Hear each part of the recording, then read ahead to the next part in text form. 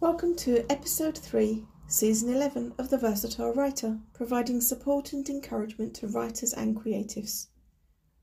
If you listen to Season 10, you'll know I'm continuing with the alphabet. I'm taking each letter of the alphabet and using it as a prompt, related to the writing world and to writing generally.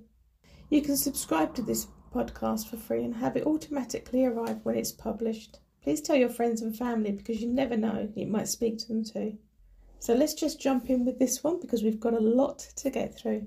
In this episode, I'm covering structure, starting afresh, saggy middle syndrome, satisfying climax, misses, superhero, senses, self-doubt, self-confidence, self-publishing, self-care, support and subconscious. Let's start with S for structure. Structure is the way your story is organised, like which bits fit where. Sometimes we write the story and it's not until later that you see part of it ought to be in a different place. This is what structural editing does. It ensures that every part of the story is where it ought to be for maximum effect. The basic structure of a story is usually in 3 parts: the beginning, the middle and the end. And for most stories that's true. But what if your one has to start at the end to make it work? Let's liken it to a TV show, for example. You sometimes see shows where it opens up and the main character looks dead and you're thinking, hold on, they can't kill them off, the show's all about them. And you watch only to discover that they were knocked unconscious and the previous 24 hours showed how they got into that situation, and then the next 45 minutes shows how they got out of it and got revenge on the people who made it happen. That's the kind of thing I'm talking about. If your story holds that kind of plot, this structure could ensure it has an exciting and tense read. There are plenty of varying structures for our stories to grab a hold of, and sometimes it's worth investing a bit of time to discover the right way to present it to your audience. Another example is my last novel, Dream State. Spoiler alert, there are 2 separate relationships going on in this story, and only one is real. The other is inside the head of the main character, Lila, who is in a coma. Lila is the main conduit between the 2 worlds, if you like. To structure this story in a way that would hold the attention of readers, I had to end each chapter on a cliffhanger with the goings-on of each couple. I then interleaved those chapters with each other all the way through the novel until each one came to its natural conclusion, and boy was that a challenge to create, but it worked. Fortunately, I decided to use Dabble software to create each story separately and then entwine them later, thus creating a this couple and that couple structure. And since they stood separately as individual stories, I needed to keep them linked too, other than through Lila, so I echoed different things within each one, like dialogue or character behaviour and situations. So as you can see, structure makes a massive difference to how a story is presented. Non-fiction will require its own structure too, largely depending on the topic. S is for starting afresh. I know from my own experiences that starting afresh is a much needed part of my writing life. Starting afresh could mean anything from leaving the story to go and make a drink, then come back to it after you've drunk it, or it could be that you've left it on a Friday and gone back to it on a Monday, or that you started writing 10 years ago and decided to rethink things on the way before going back for a rewrite. It might also mean closure needed to happen before you could start something new, allowing your brain to reset. Usually though, starting afresh means a length of time has to happen between now and allowing things to settle. Don't look down on the idea of closure and reset though. Our imaginations need time to rest. S is for saggy middle syndrome. Oh yes, I've reached that time of life when a saggy middle requires a trip to the gym. But joking aside, it's the middle of your story that I'm looking at here.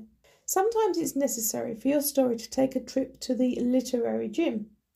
We can get involved with how we'll start the story and where it's going, but the middle part can make the whole thing fall apart.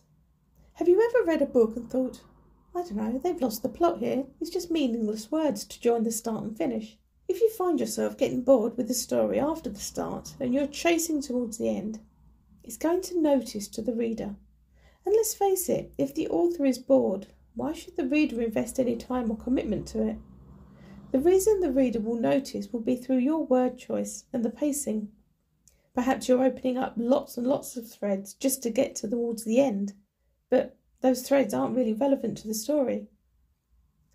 Putting the same effort into the middle as we do into the start and finish can prove tough though, because writing a book is not an easy task in the first place. They don't just fall out of the sky into our laps, they take effort and lots of it for a long time. I can share a couple of tips with you about how to keep that middle from sagging. My first tip is to keep track of the plot and structure, so moving from the start to the end of your novel is going to be straightforward and fresh in your mind. Keeping notes might help too, perhaps even sketches or photos. My second tip is to remember why you're writing this novel in the first place. That excitement you first felt is a great motivator, so grab hold of those feelings again and keep them going throughout the middle. My next S is a satisfying climax. Misses indeed. But to be honest, I'm not talking about your sex life. This is about taking the reader through a brilliant story and rewarding their time with a satisfying ending. One so satisfying that they'll be waiting for the next book to come out. So you better get writing. Last year, I bought a romance book from the Big River and took it on a short break away. My plan was to read it at night just before sleep. I won't be unfair and name the book or the author, but rest assured it was not my favourite read of the year. There were a few red flags throughout, but an incredibly unsatisfying ending that was so awful. I was so disgusted with it, and I've never done this before, but I did throw the book away. I was mostly angry by the way the author seemed to rush to get the book finished, hadn't taken any care over the ending, and maybe forgot to care about the characters too. It was an entirely unconvincing conclusion, and I'm fully aware that this is subjective, but this reader here, me, felt very strongly about it. There, I said it. Please, if you're going to write a book and you're going to sell it, ensure you have a team of beta readers to check it out before it goes to print. I feel if someone had pointed out just a few of the red flags, then this author might have had an opportunity to fix the ending and make it a satisfying beyond belief read. S is for superhero. Writers and creatives might be considered superheroes for being that person who creates new worlds in which readers escape and explore, who create believable characters and write exquisite prose and so on.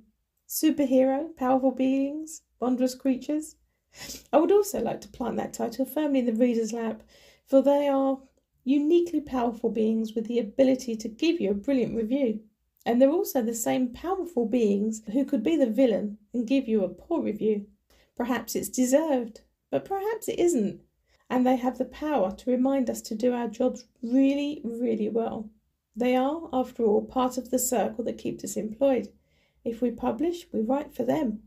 They really ought to be the entity we keep firmly in our minds as we lovingly and painstakingly write every word of our novels. Readers of the world, we love you and thank you for enabling us to fulfil our dreams. S is for senses. Whichever genre you choose to write, at some point the senses are going to have to be employed. Even in some non-fiction, you will need to bring in taste and smell and sight and touch and hearing. And in some cases, perhaps even the sixth sense, the one that makes your hairs on the back of your neck stand up. Imagine what it smells like to walk through freshly cut wet grass, then noticing it's stuck to your bare feet at the same time as breathing in that perfume. The imagery alone is worth it. Watching and hearing the waves crashing on the beach and smelling the salt in the water. Remember how important our senses are. Remember I just said that the reader is the one with all the power? Well, if we give them such an experience they can't stop thinking about the story, imagine how they will tell everyone they know about the books they love. Word of mouth is an extremely powerful marketing tool, but it can only happen if the reader really wants to say it. Make them do more than want to say it. Make them want to shout it from the rooftops. S is for self-doubt. Yep, many of us suffer from this. It's a chain around our necks and sometimes it chains us to our beds too. Also known as imposter syndrome, self-doubt is the brain's way of protecting you from being hurt. But what if you were actually preventing your work being seen and being loved by others? What if you were stopping yourself soaring through the sky, sharing your love of poetry or adventure stories? Doubting we're any good is, frankly, such a waste of our creativity. Chances are you are brilliant at writing. The mere fact that you're dreaming of writing means you've got some kind of creativity that the world should experience. And sure, it's all subjective. Some people might not like it, but let's focus on those who will. Allowing self-doubt to take you over means you're preventing readers having an excellent experience at your own hands. Don't give in to self-doubt. Thump it right down and make sure it stays there long enough for it to get bored and go find something else to do. S is for self-confidence. I totally get it. I do. Self-confidence is just as tricky as self-doubt, but I stand by what I've said. If you read the second edition of I've Got a Pen and I'm Not Afraid to Use It, you'll appreciate how I allowed myself to stay down for years rather than grabbing writing by the reins and galloping off into the world. My throat is starting to give out. I do apologise. Once I'd realised that I could put my insecurities to one side and pretend they weren't there, even for a few minutes, I was able to gain a little more confidence and get my work out there. I'll soon have published my 14th book, and yes, I absolutely do still have my days, but in between those, I have as much right to share my stories as any other writer, and so do you. S is for self-publishing. This is a topic I could speak about for hours, and today's episode is not the place. I've written extensively about it in several of my books, so you could look out for them. I've Got a Pen and I'm Not Afraid to Use It is just one. What I will say, though, is since this revolution of self-publishing took hold, approximately a decade or two ago, things have altered drastically in the publishing world. When self-publishing first took hold, I was approaching my 40th birthday, and that was over 16 years ago. It wasn't viewed in a particularly nice way, and many of us were looked down upon. Since then, however, things have improved considerably, and thank goodness for that. Self-publishing means authors have the chance to take their own careers in their hands and run with it. There are upsides and downsides to it, just like there is in every other job, and I've experienced a lot of them too. But you learn from it all and you come out the other side with a smile, hopefully. S is for self-care. First of all, please never balk at the idea of taking care of yourself. Last year, I received an unexpected medical diagnosis that I had to take seriously. From the 2 tablets I took every day, it was now going to be 5. I never thought I'd be that person who had to take tablets every day, but there you have it. I also upped my exercise from 3 days a week of walking on the treadmill and swimming to now doing 5 days a week. Since November, when I got the news, and it's now February, I've lost over half a stone, so it's totally worth it. Although receiving the shock like that didn't feel like it at the time, it was purely because I had to process the information. Self-care is not a dirty word, and rather than getting a diagnosis like mine, why not take more care of yourself in the first place so you don't have to? But self-care need not be about working out or eating properly. And when I say eating properly, I don't necessarily mean eating junk food, but forgetting to eat at all. Self-care might take the shape of meditation, spending time with your family, not spending time with your family, having some me time, or a day at a spa. Whatever it looks like for you, please take the time to do it because you'll feel better for it. S is for support. It's true we all need support at various times of our lives. It could be with work or family life or leisure time, but maybe you need support while learning a new hobby. It might be that support looks more like a friendship group to you than someone helping you learn something. Support is required in so many aspects of our life and career, so my suggestion would be that person who supports you wherever and whenever is needed. And with any luck, when you need it, it'll be right there ready for you too. As a slight aside, and with my unashamedly promotional pants on, supporting new writers and indeed experienced ones who need a little help has been the most rewarding aspects of my business. So if you require a writing coach through one of my programs, or in a group setting, then please check out my site loveofbooks.co.uk, which will give you prices, what's included, T's and C's, and a lot more. That's loveofbooks.co.uk. S is for subconscious. This is the final entry for episode 3. When it comes to writing and creating, I've heavily relied upon my subconscious for decades now. Back when I was a teenager in the 80s, my interest in dreams became a thing, and I learned that our dream life and our subconscious is quite entwined. Whatever we experience, see, feel, etc. each day, and indeed through our lives, we often glimpse it through our dream life too. For those of you who don't feel you dream, or remember them, allow me a little indulgence, please. My dreams are often so vivid, I usually remember them upon waking. And I've not only used dreams as plot devices in my novels, but I've also based story ideas on dreams. But that's dreams, and how your subconscious helps form them.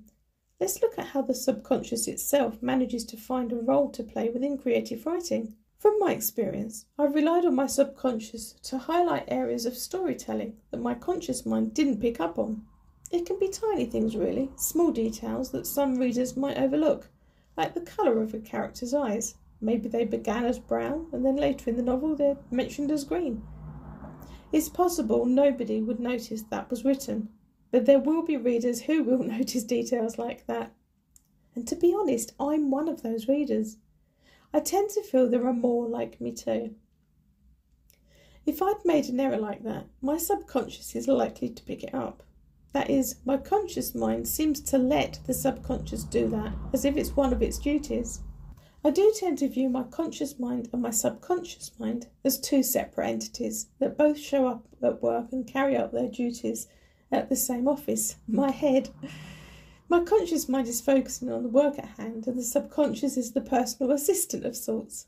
The PA who runs around the background picking up the dry cleaning or making the coffee and ensuring everything is going to plan, while the boss, the conscious mind, stands at the front and gets all the credit.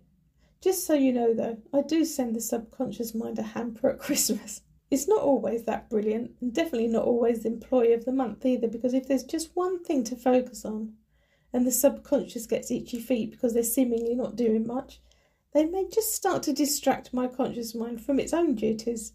It's at that point that my attention begins to waver, and I need to play music to keep both occupied. Providing each one keeps to its own job and supports the other, everything works well. Essentially, there are just two things that enable both to keep in tip-top condition: sleep and food. That's back to self-care again. Once they're both rested and fed, they'll work exceptionally well. And if that hasn't reminded you what an eccentric soul I am, I doubt anything will. With that interesting and somewhat unexpected metaphor ending this week's episode, all that's left for me to do is thank you for listening to episode 3, S of the Versatile Writer.